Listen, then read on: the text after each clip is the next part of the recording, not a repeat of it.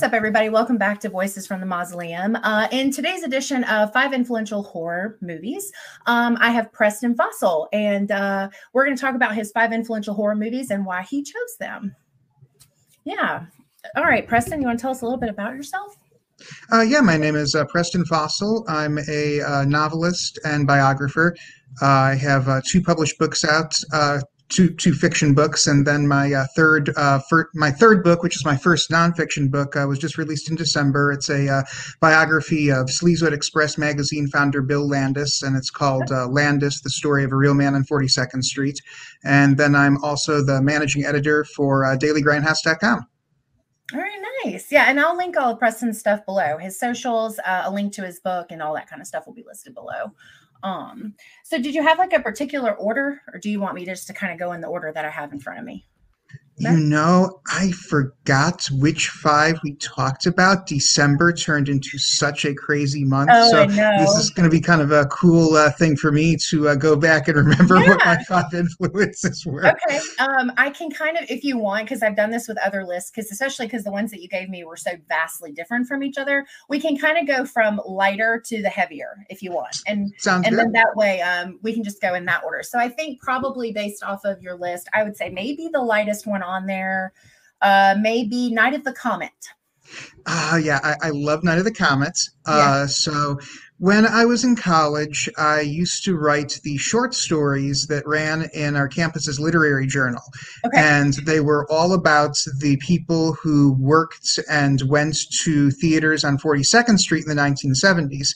Okay. And they were all parts of this novel that I was working on. And like these short stories were kind of testing grounds for different ideas and characters that I was then building into this book that I since have called The Theater Story. Okay. I never finished it. I worked on this thing all through college, and then I kept working on it after college, Okay. and it got up to like 250,000 words, and there was like 25 main characters, and nothing had happened. And I didn't want to give up on this thing, and I just kept adding and adding and going back and revising, and there was just something off about it. There was just something that I just couldn't capture with it. And one night, I had gotten Night of the Comets in my Netflix DVD. This was still back in the days when you sent away from in the mail. Right. Yeah. And I can't remember how I ended up with this on the list in the first place, but I had gotten to the point where I had just forgotten what order I'd put stuff in, and I was just kind of going, stuff comes in, it's a surprise. Okay, cool, I put this thing on there.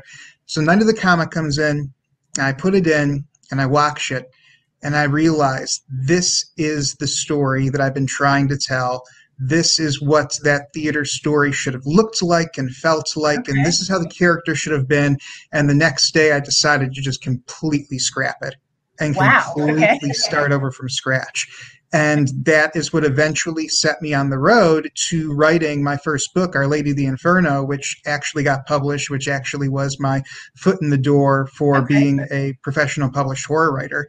And I actually based one of the characters in that story on Kelly Maroney's character, Samantha, in the movie.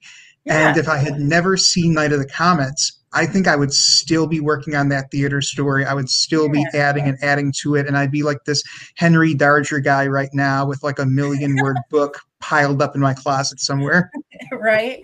Yeah. I had actually seen Night of the Comet a really long time ago. So I did rewatch it to kind of refresh. And it is a really fun movie. I didn't remember maybe like as fun as it was. I remembered it being kind of cheesy, but I didn't remember enjoying it as much as I did rewatching it. So I'm glad that I rewatched it. It is a fun movie. That's crazy to think about, though, that you worked that long on something and seeing that one movie. Yeah. That's crazy. It was just this weird, amazing feeling. It was simultaneously kind of disheartening because I realized like I just got to put this thing away and just like call it a loss. But at the same time, I was just so exhilarated and excited that like I felt like I'm finally on the right track now. Yeah, I bet that was a really good feeling. Yeah, that movie was a lot of fun. I think I have a hard time sometimes with horror that's kind of meant to be comical. I think it sometimes can be a really, really hard balance. And I feel like considering the time frame this movie came out and the people that were in it and other things that they did, I feel like it did a really good job of balancing both of these really uncomfortable, weird moments with these like really fun moments too. And it was really well balanced for what it was, which I appreciated because that's kind of hard to find. Yeah, I mean you're absolutely right. So many horror comedies I feel Yeah. really lack horror. They're just really comedies that people have pumped buckets of blood into so they can call Sure. it a horror comedy. It's Yep. very hard and very rare to walk that line, and that's something I love about Night of the Comet is that Yeah. it knows what it's doing and it pulls it Yeah. off with this real like lightning in a bottle of plum. Yeah. And I think it's 100% honest about what it is too. It's not trying take itself too seriously, which helps too. So I really liked that one. I'm surprised I haven't like heard a lot of people talk about that one when I talk about favorites with people. So it's kind of fun that that one was on your list. And then I guess like the next light one which is kind of still kind of dark when you really watch it, especially as an adult, would be Beetlejuice was on your list. Yes. So this was really one of the first horror films that I ever saw. Okay. It came out when I was still very young, and Yeah. it's the weirdest damn thing. My dad hates horror movies. My mom Okay. absolutely loves horror movies, and like a Okay. lot of my favorite horror movies I first saw with my mom as a Sure. teenager, and like she and I would rent stuff and like go to the theater sometimes. But Yeah. a lot of the big influential horror movies in my life are because my dad showed them to me. Okay. That's And good. like Yeah. yeah, my dad showed me Monster Squad, he showed me Ghostbusters, and he showed me Beetlejuice. Yeah. And I saw this when I was like maybe 3 or 4 years old, and Wow. it scared the ever living hell out of me Yeah. and Yeah. just absolutely traumatized me. Yeah. And then I kept asking to watch it. And Okay. like that was and that like it set this pattern for me for the longest time where Yeah. I would have this like kind of teasing around the fire relationship with horror where I would like put my hand in and get burns but want to keep going back for more. And Beetlejuice really set that template for me Yeah. where I would get scared and then not want to watch anything scary for the longest time Yeah. and then go back and expose myself to it more. Yeah. And as I got older, I really came to appreciate it more and Yeah. see it on more of a deeper level. A lot of the thematic stuff in there, this kind of like Kafka-esque afterlife bureaucracy. I Sure. just love that conceptual look at the afterlife. As a matter of fact, when I started working as a teenager and DVDs came around, Beetlejuice was the very first movie I bought with my own money, where I went out myself and like paid for it with what I had Yeah. made. And I Oh, remember coming yeah. home coming home and watching it on the computer because we didn't have a DVD player yet. Oh, And wow. I remember obsessively freeze framing that scene in the waiting room, trying to Oh, pick out all of the different ghosts and figure out what had happened to them and figure out what their backstories were. yeah, I remember doing that a lot too. I don't remember how old I was the first time I saw Beetlejuice, but I know the first time I saw it, it was very uncomfortable for me. And watching it as you get older, you appreciate it. Watching it as a kid, it's kind of scary and uncomfortable. Watching it as a teenager, it becomes a little funny and still a little weird. But then as you grow and the more that you watch it, you notice things about it. You appreciate different things about it, and it's interesting because I actually was thinking, I don't remember where this came up or why this came up, but I haven't actually seen it in a really while. It's been a while since I've seen it, but I had kind of forgotten some of the vulgarity that's in it because I'm sitting here thinking like, oh, this is like an easy introduction to horror for kids, and I'm forgetting about the part where he like grabs himself and he cusses and he says all these things, and I had just like, because I had seen it in so many different stages and I didn't notice that stuff when I was younger. But then as an adult, I'm like, oh, it's kind of raunchy. I know. And like so much like family and like kids entertainment from the 80s, you go back and look at it now and it's like they were just doing that. I It's like know. Disney did like their like Watcher in the Woods and Something Wicked This Way Comes, and it's like all the other family filmmakers were like, oh, we can get away with putting adult stuff in kids movies now. And so you've got like, I remember Yeah. Beetlejuice, there were toys, there was a cartoon, like this was marketed Yeah. to families and kids, and here's Beetlejuice grabbing himself and dropping F-bombs, and I know. nobody thought anything of it at the time. I definitely didn't. And I didn't even remember it. And even seeing it as an adult, it being a while, I didn't remember that. I remember all of the other stuff. Like I remember the girls in the little house, and I remember, him being kind of rough around the edges in general. That's kind of his whole character. And I watched the animated series. I was like familiar with those things, but I was like, I don't think he says that. And I remember looking it up and being like, oh no, he does say that. And it really, like, I think it kind of, again, is just kind of changes the experience for you when you notice things like that, because it's really funny. The stuff that he says is very funny. And I agree. I like the concept of the afterlife in the waiting room. And I remember like trying to figure out what was going on with everybody too. And that's definitely a really good movie. And it's funny because I always say that like horror is subjective. So whatever, everybody's got a different perspective of things that make them uncomfortable, things that scare them, what they consider horror. And I don't know that I would have, and you're 100% right. Beetlejuice is absolutely a horror movie, but it's just funny to think about. It's not really marketed that way. And a lot of people don't really think about it like that, but it is. I mean, in essence, it is. It's, I mean, definitely a darker movie. So that was fun. I like that movie a lot. I'm trying to think of I guess next we'll do, Ringu was the other one.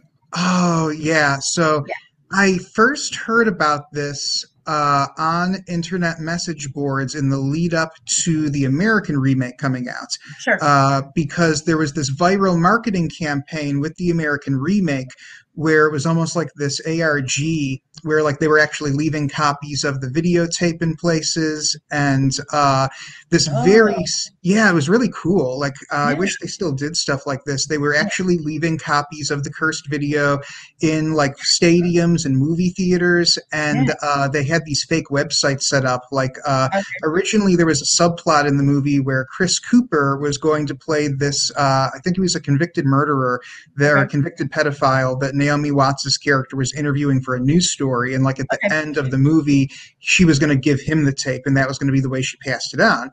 And Oh, they had this website set up where it was like this guy's like I'm innocent blog from prison. And I can't remember, like I think they had one for the resorts that she goes to.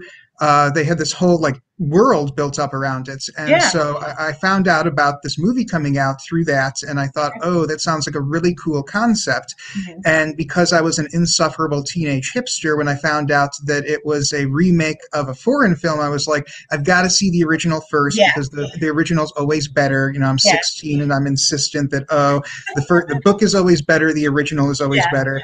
yeah. And I could not find a copy because at that time the J horror boom had not really come to the United States yet. Okay, And so I ended up finding in the like weirdest corners of the internet, I think it mhm, was called Ring World, and it was a message board filled with people who were just obsessed with the original Ring series, because okay, by this time in Japan, they made a whole bunch. There'd been a TV movie, there'd been like a TV miniseries, and yeah, and there was just like all these people fixated on it, and it was sure, Japanese people who spoke English, and then also American expatriates in Japan and Americans with like satellites. And I made friends with a bunch of people there, and I found this person who was an American living in Japan, and he had this bootleg ring set up. And his okay, sister lived in the States, and he would bootleg stuff, send it to his sister to get it into the country, okay, and then his sister would distribute it for him. And so I got my hands via this brother sister duo yeah. all of these J horror movies before the J horror boom really They happened hit, in yeah, America. Because I saw that original Ring and I was just like, wow, I had never really seen a foreign horror film before. I had seen a mhm, few like arty movies, but never really a foreign horror movie. And this sure, like opened my eyes to this whole new realm of overseas horror. And it was like America and England are not the only places making stuff like sure, this. yeah, And like I said, I was 16 at the time. It just blew my mind, and so I started buying all of these bootleg VHSs off of this guy. And yeah. by the time I graduated high school, had like a like arm's length of VHS tapes that I got off this guy, and that kind of segued me into all of these other bootleggers who were Yeah, doing stuff like exploitation movie bootlegging or like underground movie bootlegging. And I joke with my wife that I had like whole like spy style networks of bootleggers that I was in contact with. yeah, And once places like Vinegar Syndrome and Severin came around, they started shutting these people down Oh, because now sure. all of a sudden, yeah, now all of a sudden there was money to be lost back in the Mhm. 90s and early 2000s. It's like, who cares if some kid in Yeah, Oklahoma is buying like a third generation dub of a Coffin Joe movie or something? But, sure, oh, now we're coming out with the 3 DVD box set. We got to shut them down. But sure. starting with the Ring, for about probably a good 8 years or so, I was a dedicated purchaser of films of dubious provenance, and that really, opened my eyes to a whole bunch of different types of horror and movies, and it was all because of the Japanese Ring. Yeah, that's really cool. So, what did you end up thinking of the American compared to the Japanese? I like the American one better. Did you? I didn't Yeah, expect you to say that. I think that Sadako coming out of the TV is scarier in the original, Yeah, versus the I Davy agree. Chase Samara. But I really think that I really think that the original Ring is so culturally specific to Japan. I feel like if you grew up immersed in this culture, Yeah. that it has more meaning for a Japanese native viewer versus an Okay. American, where it's more of this kind of informed acceptance of it. Like, something that really struck me was just how readily and how easily everybody in the original accepts that there are ghosts. And so, Sure. like, I talked to the Yes. people on the Ring World Forum, and they explained to me that in Japan, it's very common for the average person on the street to believe in the supernatural. And like, if you grab somebody on the street in Japan, there's like a 60-70% chance you tell them you saw a ghost, they'll be like, okay, cool, I've seen a ghost too. Right. Versus America is a much more skeptical culture. It's a much more kind of up in the air thing here. And there's just all of these very small, but also very, at the same time, big aspects of the original Ring where I feel like it's more profound to a Japanese viewer who has that Yeah. cultural context. And I feel like, what's his name? Gore Verbinski. He really did a great job of interpreting that to an American movie and Yeah. making it something that is at once faithful to the source material while also being a very Western film that has more of that kind of gut impact.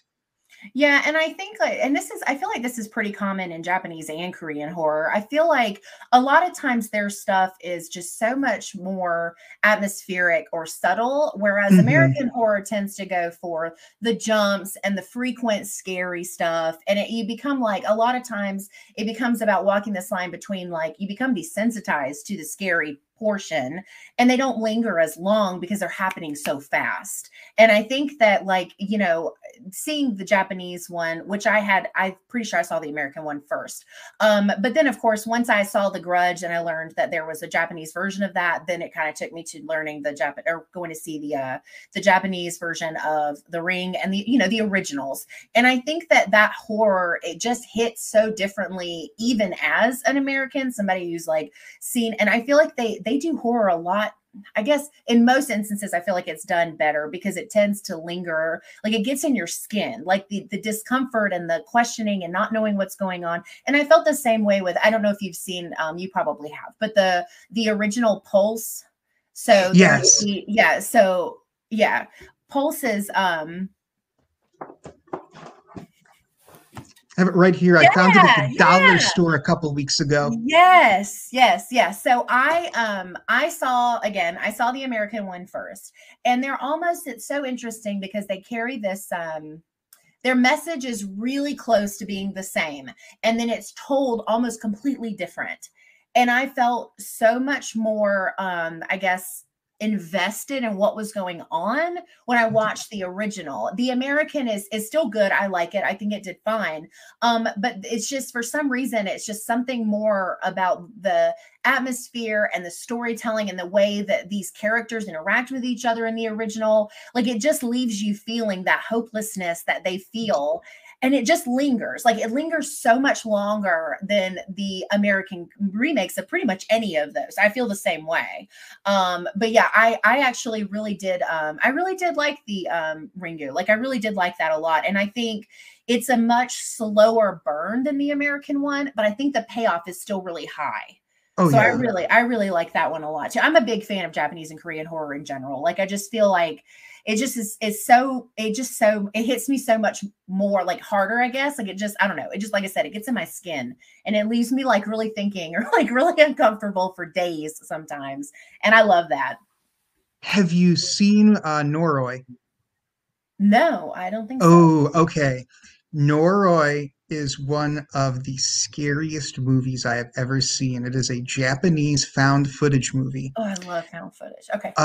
I saw this at a horror convention a couple years ago. Okay. Had no idea what I was walking into other than this is a Japanese found footage movie. Hmm. And I don't even think that it was, speaking of bootlegs, I don't even think that they really had the DVD. I think that somebody had like a VHS like rip Okay. off and they like had it on one of them TVs with the black cart like they used to have in middle Oh yeah, school. like in school. Yeah, Yeah, yeah, so it's like an auditorium at like 11 o'clock at night, and they shut out all the lights in the room, and something was wrong with the air conditioning system. And it's coming on summer in Texas, and they had like jacked it all the way down. And so yeah. it gets to like 50 degrees in this room. Ooh, And I okay. swear you could see people's breath. Yeah. And they just turned this thing on, and you could have heard a pin drop in that auditorium by the time it was done. It starts out saying that what you are about to see is the final straight to video release by Okay. this Japanese paranormal investigator. And Oh, apparently, okay. back in the 90s, there was this trend in Japan of straight to VHS, like Alien Autopsy, like in search of Oh, Bigfoot type sure. movies. Yeah. And then you just start to see all of these random clips of things. And it's like a scene from a game show and a Okay. scene from a children's show, and then like footage of around an apartment building with like all these birds. And it's Okay. like, why are we seeing all this stuff? Yeah. And very slowly you start to see what the connections are between all of these scenes, and a story kind of starts to develop under the surface. And so by the time you realize what you're actually seeing, it's like, oh shit, and it starts to hit you with this like slow series of like sinking dread feelings as all the pieces start to come Cool. together. Okay. I'll have to look that one up. I think the last, so the first, my, like, the first movie I've seen that's a Korean found footage film is Ganjiam Haunted Asylum. I love that one. Like, I saw it randomly. I don't know how I saw it. Something that I followed, I'm sure, but like it shared that picture of the girl where her eyes get, when she's whispering. That's like the scariest part of that whole movie. That part made me so uncomfortable. But I was like, I've got to figure out what movie that is. So I started just doing some research, trying to figure it out. And then magically, because everything's listening, right? Like it just showed up in my feed one day. And I was like, oh, that's the movie. And so like I had to like go and watch it. And it was so good. Like I loved that movie from start to finish. It was so good, and I felt like I had been cheated because I didn't see it when it was new. I loved that one, and that was like the first Korean found footage film that I'd ever seen or heard of, and I loved it. I That's a good feel one. so bad because our assistant editor at Daily Grindhouse, Katie, she loves this movie, Mhm. and she's the one who put me onto it to watch it. And I Yeah. started watching it like a couple of months ago, and I watched the Okay. first hour of it on like a Sunday. And Okay. then like I had to get to sleep to get up early the next morning, and I Yeah. haven't gone back to it yet. And I Oh, feel so bad because Katie will be like, "Hey Preston, did you finish the movie? I want to talk to you about the movie." And I'll be like, "Oh my God, I forgot I got to watch this." it's So, so Katie, good. if you're listening to this, I'm sorry. I'm gonna finish it one of these days. Maybe this will be enough motivation. It's really good. And I don't know if you've ever, I like found footage is probably my favorite. Well, it is. It's my favorite subgenre of horror. I absolutely love found footage. I have a huge respect for found footage. I know it's not everybody's cup of joe, but I love it. And one of the first found footage movies I ever saw before I really started getting into it as a subgenre was Grave Encounters, which is absolutely a B film, but it reminds me a lot of, well, I guess Gonjiam kind of reminds me of it because it came out before. But it kind of starts out very similar. It's very like ghost adventure-y, and as far as like it's really cheesy, and the host is kind of a douchebag, and like he's like they pay people to lie about ghost stories and stuff like that. And then they go into this asylum to do their show or whatever after making up all these lies and faking on camera, blah blah blah. And then like shit gets real, like really fast, and it just goes crazy after that, and they never get out out of the asylum, and they're like and it's like, so it's their journey through, trying to survive this asylum. And it reminds me, or Ganjin kind of reminded me of that, because they start out, it's very hokey and TV showy, and let's get these views and let's do this to make people want to watch it, blah, blah, blah. And then it's like things start kind of spiraling out of control. And I think it brought back all those like really good feelings of like discovering found footage. So I absolutely loved it. You got to finish it one day. It's so good. And now I got Grave Encounters too, because I have not seen that one. Oh, that's a good one too. I like it a lot. Again, very B film, but I really appreciated what they were able to do with it for it to be a B film. I really liked it a lot. I don't recommend the second one, but the first one was really the second one was kind of silly, but the first one was really good. No, I really did actually I think I like the American version of the Ring, probably for just very different reasons. I think I like just very different things about them. But I do think that as far as the pace and like being, I guess, scarier more often, I do think the American one kind of does that a little bit more, because you see more quickly, I guess, like all of the scares and stuff. And I don't feel, the other one was a little bit of a slower burn. I saw that my camera froze. I can still hear you. Can you hear me? I can hear you. Okay. I don't know what happened. It just said camera off, and like I've got a frozen image of myself. Hold on. I'm so sorry. No, you're okay. No worries.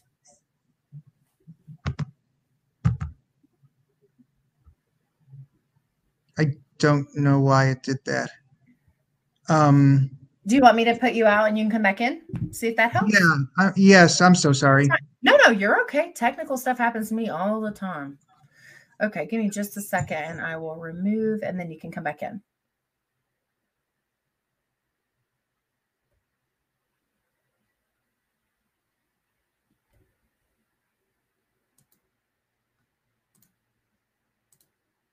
Okay.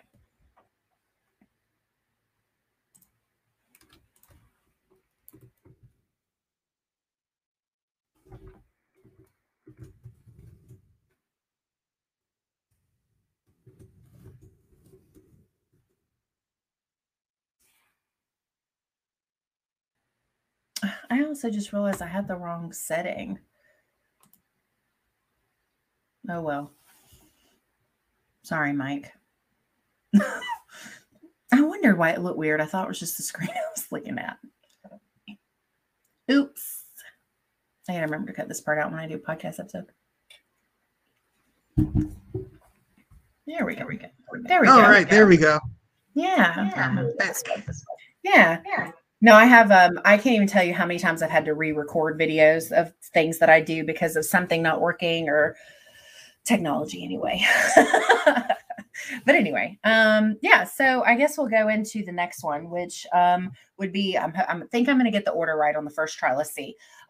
Mumsy, Nanny, Sunny, and Girly. So I found Mumsy, Nanny, Sunny, and Girly completely sight unseen in a VHS bargain bin at this place called Supermarket Warehouse in the town where I grew up in Oklahoma. And you could find anything at this place. You would not think that a grocery store, video store in a small town in early 2000s Oklahoma would carry the stuff that they did, but they had everything. That's where I first saw Henry Portrait of a Serial Killer. That's where I first rented Maniac from. I'm trying to remember just like so many things I originally found there. And they started bringing DVDs in. And I had friends from high school who worked there, and I found out from them what they were doing was, if a movie had not been rented at least once within the past year, it got pulled from the shelf, popped in the bargain bin, and that's where they made more room for the DVDs. And and they were getting rid of VHSs with like a 4 for $20 special, or like 5 for like $20 special. And so I would just go in there and just like scoop up armloads of VHSs, because the majority of them were horror movies. Yep. And in my mind at the time, I could never have foreseen the like Arrow, Shout Factory, Severin world that we live in now. I was 100% convinced that if I did not rescue these movies and preserve them and keep them, that nobody was ever going to see them again. And I saw it as like my 17-year-old me's mission in life to preserve all of these old horror and exploitation movies. And one of these movies is this movie, Mumsy, Nanny, Sunny, and Girly. And it is this British movie about this wealthy, insane family that lives in a manor house out in the boonies, and they kidnap bums and hippies and like societal dropouts and bring them back to this manor house and force them to participate in this really crazy, elaborate role playing game where they are the perfect family. Yep. And if anybody refuses, they get killed in these weird rituals themed around playground games. Hmm. And their latest quarry decides to start turning the family against one another, and it kind of becomes the Addams Family meets the Beguiled. And one, I had no idea where the hell this thing came from. I could Sure. find virtually no information about it. And the star actress in it, Vanessa Howard, Hmm. you can tell she thinks she's going to win the BAFTA for this. Like she Yeah. goes for the fences. This is one of the best, sincere, dramatic Yeah. performances I've seen in a horror movie. Yeah. And it was shot on location at this real castle in England called Oakley Court. Okay. And I was just fascinated by the setting in the movie because they go all through this place. It had been converted after World War II into public housing. The last person to own it had bequeathed it, if I recall correctly, to the British Crown. And so it became legally the property of the United Kingdom, and they turned it into public housing. And they were also having Hammer and Bray Films come out there and allowing them to use it to shoot horror movies. But while you've got these camera crews there, there's also people living there at the same time. Oh, right. And so for this movie, by this point, it had gotten nominally cleared out, and they let the director, Freddie Francis, just have free reign to go anywhere he wanted in this castle turned public Oh, housing and film. okay. And just watching this, I was like, what is this place? Because the architecture is really strange, and there's like, you'll have one room that's like super opulent with a pipe organ in it and like this majestic staircase coming down. And then like Yeah. somebody will turn a corner and there's just like a tiled, cheap, like gas station looking bathroom there. And it's just Yeah. really strange. And I was Yeah. super captivated by the location and Yeah. wondering, what are these people's backstories? What is this place? And then just thought that Vanessa Howard's performance was just one of the most startling things I had seen in a non mainstream film. Sure. And I wondered for years and years whatever happened to this woman.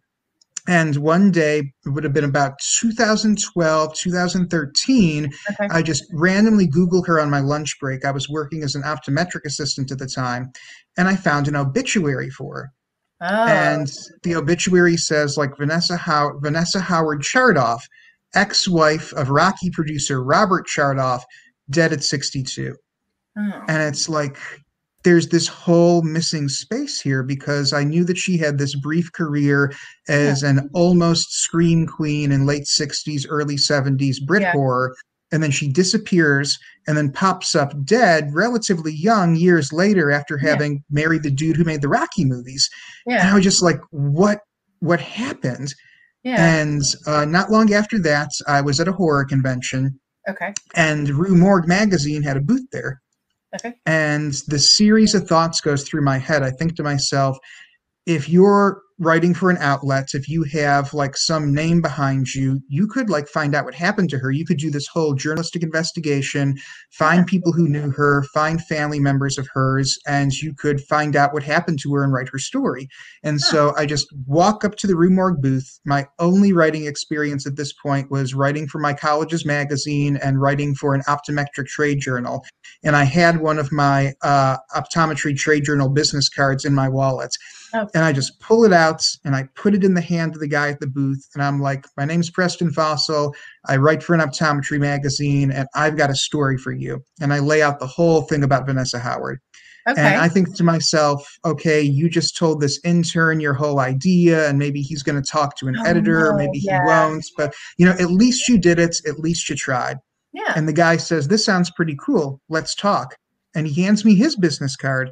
And it's Dave Alexander, who at the time was the editor in chief of Rue Morgue magazine. And I had Oh. just pitched this story to the EIC. And we got in touch via email. Yeah. And he said that he didn't really think that this was the right story for Rue Morgue, but he said, you clearly know your stuff. just the way that you write your emails, I can tell you're a solid writer.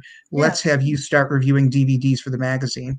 And that was my foot in the door for Yeah. being a horror writer. That's where I got started out. The very first thing that I had published about horror cinema was a review of another movie that Vanessa Howard was in with Peter Cushing called Laser Killer.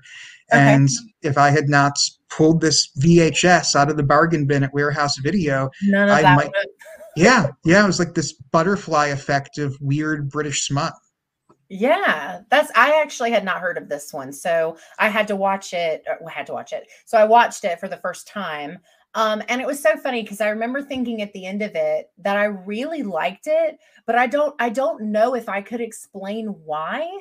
Like if I had to, if I had to say, I think it's so funny because like it kind of reminds me, and this is a bit of a stretch, but hear me out. I feel like it kind of reminds me of like a classier Texas Chainsaw Massacre of like this crazy ass family that like sometimes you get kind of so like you get kind of sucked in and you forget that they're crazy. Like there are these moments in between where they're like, they're knitting or they're talking to each other like normal people, and then there's these moments where you're like, oh, that's right, they're nuts. Like you kind of forget because you get kind of invested in them and wanting to see where this is going and what's going on with this other guest that they're not showing anymore. Like you start wondering about all of these pieces and what's going to happen. And it's interesting because like I actually, to be honest, watching the very beginning of it, I actually thought that it was going to go in a very different direction with the brother and sister because there's some like incestuous notes in the very beginning. And then it kind of like really went away from that. And then it just, I don't know, like I feel like it's one of those things that I watched and I had no idea what to expect literally the entire time. And I think that's also part of why I liked it. But all I could think is this is like a much more sophisticated version of Texas Chainsaw Massacre. And it's like it's nothing alike. It has like very subtle, things in common, but that's all I could think was like I did enjoy it. I really liked the movie a lot, but it was very hard for me to think about why. I still don't really know, to be honest, but that's what I kept thinking was much more sophisticated Texas Chainsaw Massacre. But it was a fun movie. I think there's a lot of entertainment value, and I think that the location definitely adds a lot to what's going on because it is very like because everything does look so vastly different depending on which part of the building and even the outside. Like there's parts of outside that are very manicured and very elegant looking, and then there's parts that look like abandoned buildings and broken up, foliage and like I don't know, like it's so crazy. But I think that kind of adds to that pull, like back and forth of this family's very normal. Oh wait, no, they're not. Like it's just an interesting divide, which I really liked a lot. The setting really adds to it. That place is haunted. That place is haunted in real life. Like Yeah. going back before about talking about people believing in ghosts versus Yeah. not believing in ghosts, America being more skeptical. I've been to Oakley Court, and if I didn't believe in ghosts beforehand, I believe in them now. Yeah. There's something off there. Hmm. It's a beautiful location. Yeah, that's right. They've turned it into a hotel now. You can Oh, actually stay you can there stay? for surprisingly reasonable prices too, and they've added wings onto the sides for extra rooms. Oh, But okay. the middle of it pretty much still looks that way. Especially like upstairs where they've got the bedrooms for the family. It Yeah. still pretty much looks that way. They've filled in part of the floor so that they Okay. could turn the middle of that into a sitting area instead of being able to look down through the railing. But Okay. it still pretty much looks like that. And beautiful environment, beautiful atmosphere. They've got a great restaurant downstairs there. They've got a full service bar downstairs there. Wow. You Okay. can just sit out on the banks of the Thames. But there's a certain room up there, and there's just something off about it. Hmm. And you talk to people who've worked there for a long time, Mhm. and they'll tell you stories. So back in the 70s, when they still were using it as public housing, Uh-huh. the police get called out there a couple of times on two different occasions. And there's this woman there named Penelope Jenault. I'm Okay. probably pronouncing that correctly. Okay. And the first time they get called out there is because her 3-year-old has gotten out of his playpen on the grounds of the building and gone down to the Thames and drowned. And it's written off as an accident. But then they get called out there shortly after that, and her 18-month-old is drowned in the bathtub. And she says that the phone rang. She was preparing the bath, and she lays the 18-month-old down on the ground. Okay. And when she comes back, The 18-month-old is in the bathtub and dead. And now the police are investigating this as a murder. And All she right. says, no, I didn't kill my kids. The woman in white killed my kids. The woman in white who's involved with the people in robes who walk the grounds at night when the moon is full. Now, this is the 70s. It's England. We're coming off the tail end of swinging London. Cops think, okay, drugs, psychedelics, this is a Sure. bad scene. So Yeah. the cops start to interview other people around there just because they're trying to do due diligence, make Yeah. sure. Yeah. Everybody else they talk to tells them, oh no, she's telling the truth. It's the witches who come out when the moon is full, and they gather at the boathouse at Oakley Court, down on the banks of the Thames, and they do rituals. And the witches and the woman in white killed those kids. And that room where Penelope stayed, Uh-huh. you walk past that room now, and there's something there. Yeah. And there are people who have been there who will tell you they've been sitting on the back patio and looked up to the windows of that room and seen the silhouette of the woman in white. Hmm. And there's something about that ambiance and that energy that I think really carries over into the movie that you're watching that adds that weird sort of Oh, yeah. uncanny quality to it. Yeah. And I guess like if I go back and watch it again, I'm sure it'll change the experience too. So what did Penelope end up doing? Like, did they end up arresting her? Do you know? No, they Oh, weren't able to pin anything on her. They sincerely believe she did not do it, and she just kind of disappears from the historical record at this point. sure. Wow, that's crazy. Yeah. Hmm.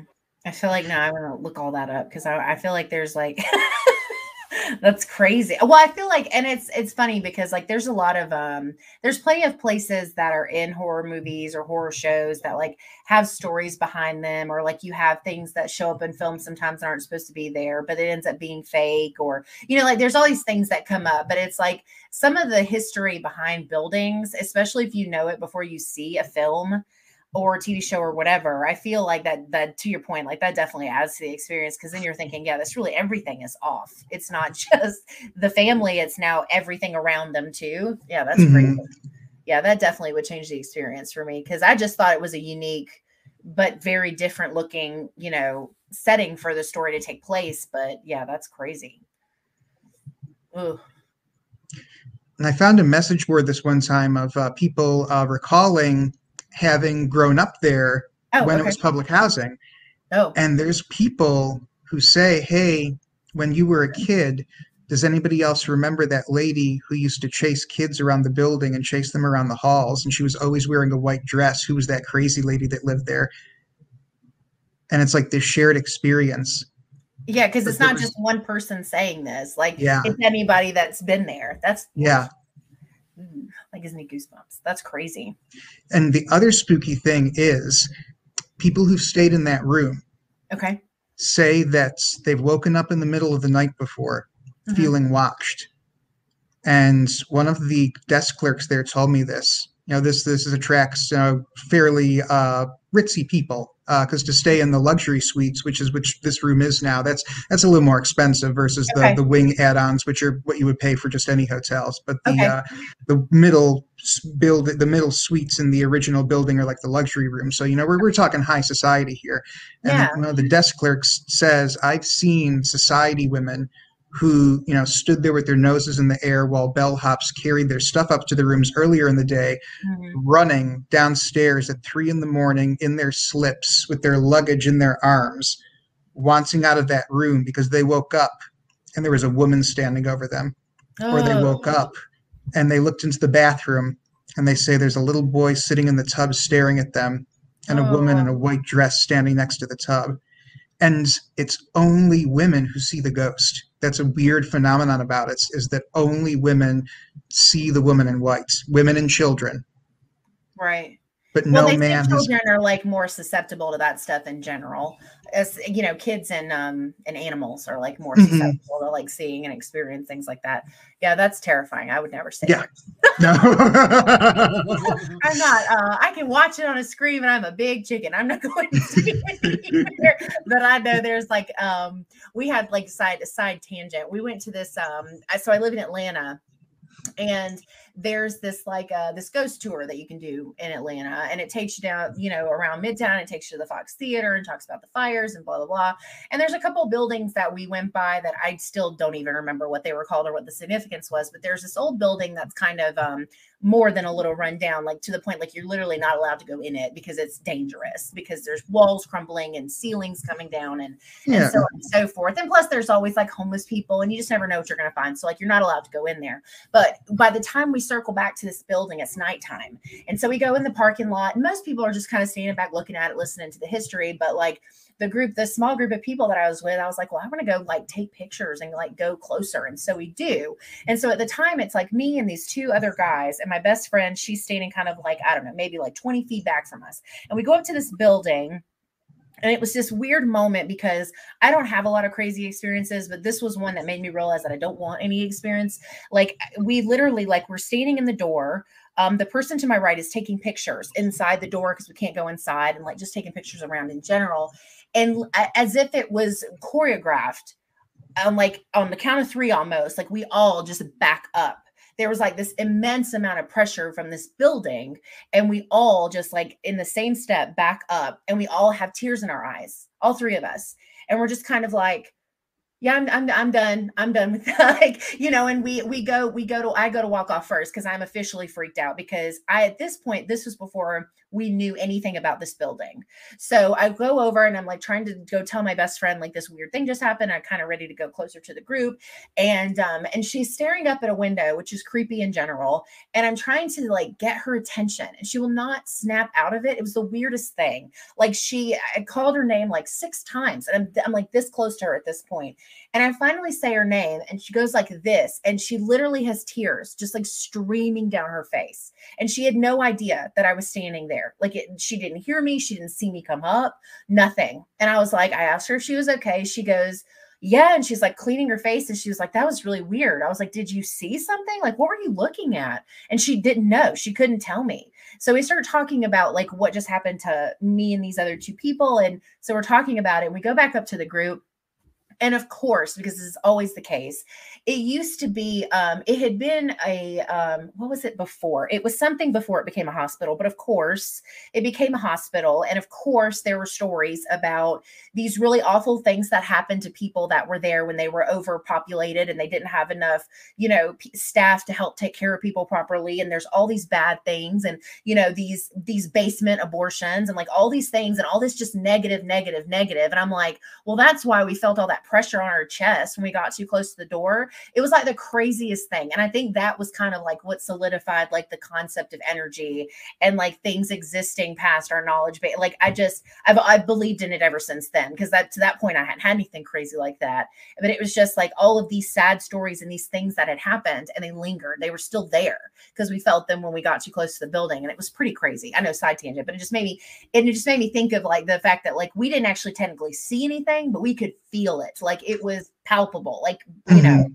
And it was like it's just the craziest experience ever, like to just feel it and know that was like a situation, like knowing what had happened, you know, in the past with that building and the things that could have gone on there. It was like, it was terrifying. So I don't go, like, I'm not interested in like going any haunted nothings. That's really cool though. Obviously I didn't know any of that. I had no knowledge of the movie before, but yeah, now when I go back and watch it, I'm going to be thinking about all of this stuff, like, ooh, you know, that'll add to it for sure. I think it will. And I guess that takes us to your last one, which I left this one last on purpose, which is Poor Pretty Eddie. Okay, so Yeah. another Oklahoma origin story here. So Okay. I would have been 16 or 17. I wish I could remember what winter this was, but this big storm rolls in, and they end up canceling school for like 3 or 4 days. And it's at like 6 o'clock at night. It's dark outside. There's ice coming down, and they come on the news and they say, schools are closed due to inclement weather. Okay. Roads are too dangerous. It's too cold. And I'm a 16, 17-year-old dumbass. So my first response to this is, I need to go to the movie store and get movies to watch while I'm staying home. And so, like, Right. like, like 7 o'clock at night, I Yeah. get in my car and drive out into the ice storm up to Hollywood Video to rent a whole bunch of movies to keep myself occupied. Okay.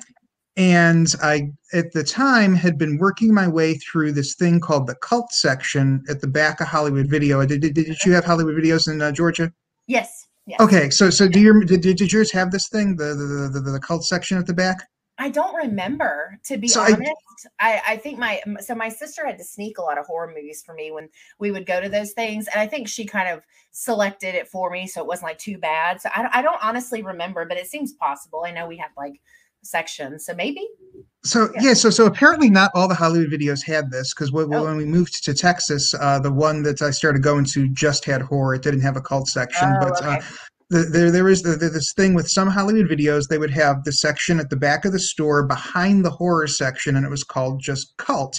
And it's like, this is where they put all the stuff that they weren't sure how to categorize, or that they felt Okay. maybe could be categorized, but it was maybe a little too intense to sit alongside the other drama films or horror films. Okay. And so this is where I first saw Blue Velvet, and this is where I first saw Oh. Freaks and Amazon Women on the Moon, Elvira, kind of Okay. like weird counterculture, not Sure. quite horror, maybe a little bit too dark stuff. I got And you. I had made it my mission to just rent all the movies from the cult Everything. section and watch them. Yeah. It was never in any particular order. There was no rhyme or reason to it. It just I'd go in there on a Friday. What box looks the coolest tonight? Do they have it? Yeah. Okay, that's coming home with me. Okay. And so ice is piling up on my car outside, and there's a good chance I'm going to die driving home. And I'm standing here in the cult section, and this box that I've never really seen before jumps out at me. And Okay. it's Shelley Winters, and Hmm. she's holding a dead, blood-soaked Elvis impersonator in her arms. And the colors are really lurid. They're kind of pastel colored, kind of Yeah. puke colored. You can't really put your finger on it. Okay. And the title on it is Heartbreak Motel. Right. And I just remember thinking, what the hell is this? Yeah. And I take it home and I watch it maybe the next day or the day after, I can't remember. And I remember finishing the movie and thinking to myself, what the hell did I just watch? Yep. Yeah. It is completely indefensible. It is not a good movie. It is one of the most sordid, awful movies I've ever seen. But at the same time, it's got Shelley Winters in it. Yeah. It's got Leslie Uggams in it. It's got the guy who played Lurch in it. Yeah. The script, certain parts of it are kind of well written in places, and then other parts are just like completely awful and dark and sleazy and seedy. And it's just like, where did this come from? And so Mhm. I go out online, and I don't think it was Google yet. I think I was still using like maybe like web crawler or AltaVista or something at this Yeah. point, or Yahoo search. Sure. And I'm looking this up, and I find out Poor Pretty Eddie is the producer's cut, which one is weird. There was a producer's cut of an exploitation film, but it's the producer's cut of a movie called Poor Pretty Eddie. Yeah. And I find this huge write-up on it in a book called Sleazoid Express. Okay. And it's a book about 1970s and 80s Times Square. And the book is a travelogue of the most prominent grindhouses on 42nd Street, the kind of movies that played there, and then like histories of the theaters and the people who went to see them, and then looking at each theater through the most popular types of movies that had played there. Okay. And prior to stumbling across this book, which I found because of Poor Pretty Eddie, I had Mhm. never heard the word grindhouse. I had never heard the word Oh, okay. exploitation movie. I had never heard of 42nd Street. And this just opened my eyes up to this entirely new world. I had seen exploitation movies at that point in my life, but I didn't realize that that's what they That's were what they called. were. Yeah. Yeah. And I order this book, and I just devour this thing. Mhm. And it completely changed how I watched movies for the next several years. And this is what really turned me on to using some of those VHS networks I talked about before that I had been getting like Japanese cinema from, to Yeah. now start looking for exploitation movies, to look for underground horror movies, to look Yeah. for stuff like this. And that's what got me interested in that. And I started reading more and more about 70s and 80s 42nd Streets. And then Mhm. that became the subject of those short stories that I was writing for my Mhm. college's magazine. Okay. And then the first book I published, Our Lady of the Inferno, is completely set in Times Square in 1983.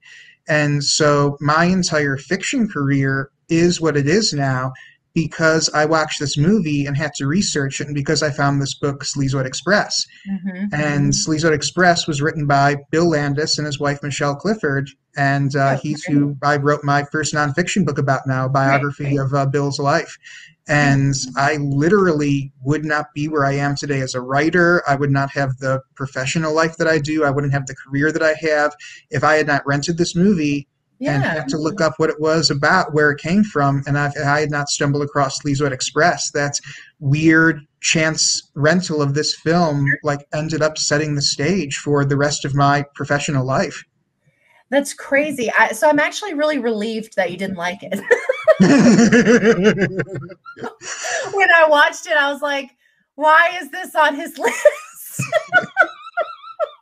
Total honesty. Like, I was just like, this is, I will never watch this again. But I mean, I needed to see it. Like, as far as like my intrigue, we had talked back and forth about like the concept of what they were doing to films and cutting them and editing them based on the audiences. And I was so intrigued by all of that that I was like, okay. And I saw the cast and I knew several people that were in it. And I was like, okay. And then I watched it and I was like, oh God. Like, and then and I guess like, and so it's one of those things where it's like it is influential horror, not favorite, right? So I'm like, so I'm so relieved that you didn't like that movie. Oh no, And it's indefensible. yeah, it's the movie. So the version that I saw was whatever one is on Tubi, which is I think it did say just Poor Pretty Eddie. I don't think it Okay, had yeah. so it's whatever you, what version did you say that was? That's the original. So Okay. that's, you probably saw like the very first, like the version that Okay. most people on Times Square would have seen. Okay. Yeah, and And I definitely do think there are some moments where like I really did want to like it. Like there were, like so some of the because some of the characters are like almost relatable. Like not quite, but almost. Like you've got the kind of washed up dancer, burlesque, whatever, like, like those kinds of things where like you've seen things like that in other movies and you feel like it's about to be something that you can connect with. And then it just kind of like pulls the rug like right out from under your feet. It was a crazy movie. I think, and I didn't know any of that about the cutting of films and like, changing them based on audiences. Like I didn't know any of that. So all of that was, a learning curve for me. And then I think it kind of encouraged me to read more about it. So I read a couple different things about it, like just articles that I found and reading like kind of what the story was from the perspective of the people that were in it. And they all thought it was nuts too. They weren't, there was no there was no fog. Like they knew exactly what it was, there was no denying what it was. And it's pretty interesting because I know like you had actually shared that like the person who made it was like in adult films right before. And then and it kind of again a bit of a stretch, but it kind of made me think of like another movie that I'll never sit through again, which is Cannibal Holocaust. And the guy that made that was originally in adult filmmaking as well. And so like when he kind of went into that, you're just like, it's just interesting the similarities there, because it was like Cannibal Holocaust is a horrible movie, but there's no denying its impact. Like when you watch that film, like you don't ever forget it. And then I've learned a lot about it over the years after seeing it. And it was just interesting to think about the fact that like he also came from that background and then made this film that made me really uncomfortable. And then this one also made me really uncomfortable. So it's a lot of interesting stuff about it behind the scenes. Yeah, Yeah. I mean, you could really make a movie about the making of Poor Pretty Eddie because Yeah. his name was Mike Thevis, Okay. and he was in charge of the pornography operations for one of the five families in New York. It was either the Genoveses or the Gambinos, if I recall correctly. And he had been this newsstand proprietor. He started out as the straight guy, and then he realized that he was making like 90% of his money off of 10% of his sales, which was all girly magazines back in the 50s. Okay. And Sure. he got deeper and deeper into distributing adult films to the point that he ends up crossing paths with the mafia and becomes like this big wheel in the New York mafia as a porn distributor. Yeah. And according to New York lore, he is the guy who came up with the idea to convert carnival peep booths into adult peep booths Oh, in adult bookstores. okay. And he started distributing peep booths and got into like a war with this guy. Ended up like burning down his warehouse to destroy this other guy's peep booths, and like he ended up with the nickname the Scarface of porn because he ends up actually killing a few rival gangsters and ends up on the FBI's top 10 most wanted list. He had gotten Wow. arrested, broke out of prison, murdered a guy who testified against him, and went on the lam. And was on the top 10 most wanted list and was finally apprehended and died in prison fairly recently. Oh, wow. And in the middle of all of this, he actually moves to Atlanta Oh, and sets up shop in Atlanta. This is where he's going to have his, um, what do you say? His regular life, his normal life. He's got okay. these pretensions towards being a honest businessman, and he's like this first generation Greek immigrant kid who's his parents came over here, and now he's going to be the success story. He's going to be the Yeah.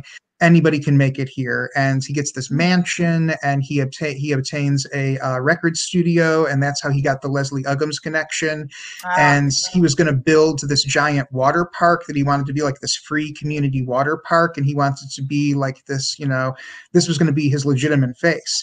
yeah. And as he realizes that the FBI is starting to close in on him, he realizes that he can kind of legitimize himself and launder his money by becoming a film producer. Right. Okay. And at the time, there was a lot of crossover between, like you said, people in the porn industry and horror movies because horror still kind of had this negative reputation. And it's like, well, if you want to make movies and you're a pornographer, horror is like one step up from porn. So why Sure. not? And so Yeah. he gets the same idea. And so he gets involved with producing Poor Pretty Eddie to launder mafia money. And so he can turn around and say, look at me, I'm like a legitimate movie producer. And so this entire thing is a mafia front for this guy. Yeah, and that's yeah, yeah. Yeah, I think the history and the story behind it is really, really intriguing. And because I remember reading that I think the lodge that they use is actually in Athens, which isn't too terribly far from where I live actually. So I remember being like, of course. Course it's in Athens. Like it was but that's kind of neat, like having like that much history behind it. I mean, and it's kind of surprising there isn't anything film wise that like goes and talks about all of that stuff because it is really interesting. And I wouldn't have even I mean, seeing the movie without you, having told me like the stuff that you had already told me, I wouldn't have found it like I wouldn't have thought to look into its background at this current state. I would have been like, oh, that was an awful movie. And I probably would have just left it at that. So it was pretty interesting knowing some of that though, and going in and watching it and just thinking about that while watching. It's pretty interesting. Um, And yeah. that's actually how we ended up with like an official producer's cut, the Heartbreak Motel cut, is because after Thevis got arrested and taken down, the guy who played Eddie and Mhm. one of the producers got together and successfully got the rights to the movie away from Michael Oh, okay. Thevis and decided to do a complete overhaul of it. And Oh, the okay. Heartbreak Motel version takes out a lot of the nastier elements and drops in Mhm. unused dialogue sequences. And Oh, Shelley Winters, there's this one scene where she talks about why her bodyguard has the scars on his face. oh, And Shelley Winters really swings for the fences in this scene. It's like she's like thinking, you can tell she's thinking to herself, I may be in this abomination of a movie, but I'm still Shelley I'm Winters, gonna, damn it. yeah. And she just goes for it and delivers this bombastic monologue and just like gives it her all. And it's Oh, like one of the only redeeming things to have come out of this entire production. yeah. And that, yeah, because that wasn't in the version that I saw. That wasn't in. I feel like the one that I saw must have been the one that just had, because it had like a lot of like a lot of gritty stuff in it, like really uncomfortable scenes. Yeah. Um, Yeah, that's interesting. I love that so many of these have impacted like your whole like because you've got stories from like being a lot younger and like that's crazy. Like I like that like you really did pick things that seriously impacted like Hmm. where you are, how you've gotten to these places. I love that. That's awesome. Um yeah, well, thank you for taking time to come on the channel. I appreciate it. Thank you for having me. It's been a blast. Yeah, I don't have a lot of people in my life to talk about horror with. So, and because the people in the horror community are all so different in their experiences and what they like and the way they look at things, it's always so interesting to like have conversations like this and hear about people's movies that impacted them, and or even if it's a favorite, it's like that. Those kind of lists are always interesting to hear too. So, I've really loved doing these. I'm definitely going to have to continue to do them, spread out a little more, but definitely like it's been great, like learning, getting to know people, meeting people, and just talking about horror movies and what they are. I love it. It's been awesome. Awesome, awesome. So I really appreciate it. I know it's it'll be, let's see, I have like there's like 10 or 11 of these. So I got really lucky that people wanted to be included. So Oh, that's it really means a cool. lot. So I appreciate it for sure. Yeah, definitely. And if you need any other guests down the road, I can send a couple of people your way. Yeah, yeah. I'll probably put out a beacon whenever I because these videos are carrying me until the middle of February. Oh, wow. Yeah, I was actually when I originally posted about it, I was really technically only looking for one person, and because I'm like so new, I just didn't think anybody would, reply, and that was a grave mistake because then I got like a lot, and I was, I was talking to my editor, and I was like, we can do this, right? Like, I'll just put a cap of like 10 people, and we can make it work. And he was like, yeah, we'll make it work. So it ended up being really cool. And I've met a lot of really cool people and I've had a lot of really cool conversations. So it's been awesome. I mean, you never know what podcast is going to take off. I mean, everybody starts out with, 200 Yeah. followers. And then the next thing somebody's got Yeah. like 10, 11,000 followers. And I mean, the horror community is so small and so kind of insular that word spreads easy. So, everything's an opportunity. Yeah. Um, Oh, the yeah. the Vanessa Howard thing really showed that to me because I finally ended up Rue Morgue didn't run it, but this other magazine called Scream, based out of Philadelphia, picked it up. Okay. And I wrote it and I figure, okay, like, 30 people are going to read this thing, but at least I got to tell her life story. I at least got to, find out what happened to her. I wrote it, yada, yada, yada. Yeah. And I knew that they had distribution in Norway and in the United Kingdom because when I Okay. was first pitching it to them, I said, I want to get this to a fairly large audience. And, Yeah. I know that's, you're one of the more obscure horror journals. So I'm just curious, what kind of subscribership do you have? And Yeah. the guy's like, well, we got the States, we got England, we got Norway. And I'm like, okay, cool. And a couple of months after it runs, some dude like emails me out of the blue and he's like, hey, I got your email from like the editor of Scream Magazine. And I like hang out at Oakley Court in their bar there and I read Scream. And I was like reading this article about Vanessa Howard at the place where this movie was shot. I saw this movie back in the 70s. It's one of my favorite movies. And I always wonder what happened to her. And this dude owns like the British PetSmart. He's like this actual like insane rich crazy dude, That's and like awesome. that's how I got to see Oakley Court, is because this guy was like, now that I know this, like I've got my hands on a print of the movie and I've like rented out the what do you call it? The conference room at Oakley Courts, and I'm Oh, going to okay. host a screening of the movie there. And I like want you to be there to talk about Vanessa Howard. And this dude What? straight up puts me on a plane and flies me to England to talk to like 25 people about Vanessa About Howard this. because I published this article in this like magazine that I thought nobody was going to read. And I mean, that was an object lesson to me after that. It was like, if an opportunity comes your way, you Got take it, it. damn it. Yeah, that's actually technically that's kind of what happened with this. I hadn't really put myself out there. I'm trying to interact, but I'm like very like social media is kind of like a thing that I don't actually like. I like the interaction. I just don't like the premise. It's frustrating, it's exhausting, and you just never know what's going to work and what's not going to work. But being so new, I'm not used to getting a lot of interaction because it takes time to build up an audience, or even people that want to interact with you, or that, even realize what you're doing. And so, when I did my first one was with Joshua Marcella. He's a horror author in the indie world. And I was like, okay, he's really awesome. Like, and I'm thinking like, this is cool. Like, I'm sure like a few people will pick up on me because he's going to share the video, whatever. Well, then when I was looking for one person, I had kind of just sat in my head about like, I need to put myself out there. Like, I've got to find a way to put myself out in a position to meet other people, to be able to talk to other people, because otherwise I'm not really going to see any growth. Like that's kind of defeats the purpose. And so I did. I finally was like, fuck it. I was like, I'm going to do this. And that's what I did. I put a tweet out, and Josh retweeted it. And then that's what got me these conversations. And it worked for multiple reasons. I'm seeing some growth from it, but I'm also like getting a sense of community that I don't know I expected to have. Like, I kind of expected to just be this person out here floating, doing my thing.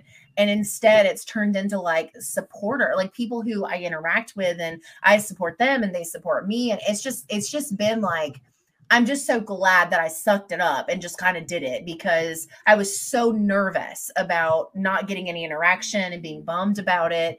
And it turned out to be like one of the best decisions I've made so far for the channel, and for myself, like as far as my love for horror, my passion for horror, like it's been really great. So yeah, I've definitely that has definitely changed my mind about just doing it, like reaching out to people, putting it out there, like, and it's been super great for me and for the channel. So I definitely agree. You got to take the opportunities when they come up, for sure. That's awesome though. You were probably like, what did you think when that happened? Were you just like, what? And it's like, this doesn't happen. I know. Yeah. For a split second, I thought maybe they were going to kill me. Because it's like, wait a minute. It's like, you entered a horror movie. You stopped living real life at some point, and now you are living in a horror movie. You're like going out to like some remote cursed hotel to like speak to a cabal of like British people. It's like, they're going to kill you. This mysterious person who just so happens to have this, like, yeah, that's crazy. That's awesome though, especially because you were so passionate about that to begin with. Like, that's awesome. Yeah, it is really sweet too. The guy ended up paying for a memorial bench for her that now sits on the banks of the Thames behind the hotel. It was really sweet. And he's trying to arrange for her son to get out there now that the COVID restrictions are lifted, because I don't think her son has ever been out to the hotel before, and he wants to see the memorial bench and take his daughter, her granddaughter, there to see it. Oh, that's awesome. Yeah, that's really sweet. Huh. What year did she die? 2012. Okay. Turned out that she was a extremely hardcore smoker and really smoked herself to death at 62. And it was it was really striking to me when I was interviewing her son, and her son told me, I literally do not have a memory of my mother where she was not holding a cigarette. And he was like, I can go back through my mind and think, and all through my childhood into my adulthood, I cannot even imagine my mom not holding a cigarette. Oh, that sucks. Huh. That's a really crazy story though. Huh. Yeah, I didn't know any of that about it when I went into the movie because I'd never heard of it, but I did like it. And that's really interesting and crazy that worked out that way. That's insane. Well, that's awesome. Huh. And I'm really glad though that you're getting to meet all these people, that you're kind of segueing in. Like I said, if you need more guests after February runs out, let me know. I can point you to a couple of different people. Okay. If you want to continue doing authors, I can send a couple of different people your way. Yeah, I think I mostly have done authors. I think I've had I'm trying to think. Most people have been indie horror authors, and then I think I've only had, I'm trying to think, maybe one or two that have just been like horror enthusiasts. Okay. And then I have another person that I did of an episode with is a booktuber. So he does Okay. like horror books and sci-fi books, or not sci-fi, fantasy books, and he does like stuff like that. So it's been really cool. And I think I'm definitely like one of the things, like one of my goals for 2022 is to start reaching out to like artists and stuff too, because like I follow a lot of artists that do stuff that's very kind of macabre, like I don't know, like just stuff that's very like dark or different or unique, and just trying to meet like all kinds of different people from all over that are into horror in the same way. I have a horror YouTuber that I follow that does let's plays. He plays just horror games, like that's his whole channel, Oh, and I love cool. him. I've been a follower for years. I play horror games, like I really like him a lot, and I think it'd be really cool to talk to him about like his top five, like what would his top five be, and if any of them impacted like him coming to play horror games, and like that's what he does for a living, like that's his job. Oh, And wow. so like that's another thing that like I'm hoping I can get. I'm hoping I can convince him, because he's got quite a following. So we'll see if he would be willing to come on and do an episode. But yeah, no, I'll definitely reach out. I definitely intend to continue to do these, because honestly, it doesn't even matter if it's the same people, like people that write horror, or even if it's people that have like the same movie on their list, because guarantee you 9 out of 10, they're not going to say the same things, because most Hmm. of the time we don't walk away from the same movie with the same feelings or the same experience. And I think there's only been a couple people that have had duplicates. Like I think The Thing has been on like 2 lists, and I feel like there's another one, but it didn't matter because the things that they had to say about them were completely different. Hmm. And it's crazy. And I love it. I think it's awesome. So yeah, no, I'll probably take you up on that for sure. Cool. I've really loved meeting new people. The community's been awesome. So That's fantastic. I'm glad it's been such a positive experience. yeah, me too. It's not easy putting yourself out there when you're not used to building the community in that way. So yeah, it's been good. But cool. Well, I won't take it too much more of your night then. Again, No, that's I fine. really appreciate you taking time This to was a talk. blast. Thank you. No, I love doing stuff Yeah. like this. Yeah. No, me too, for sure. We'll have to do it again. We'll come up with something else to talk about. 5 more rant, like, I don't know. We'll come up with something. Okay, cool. Well, thanks.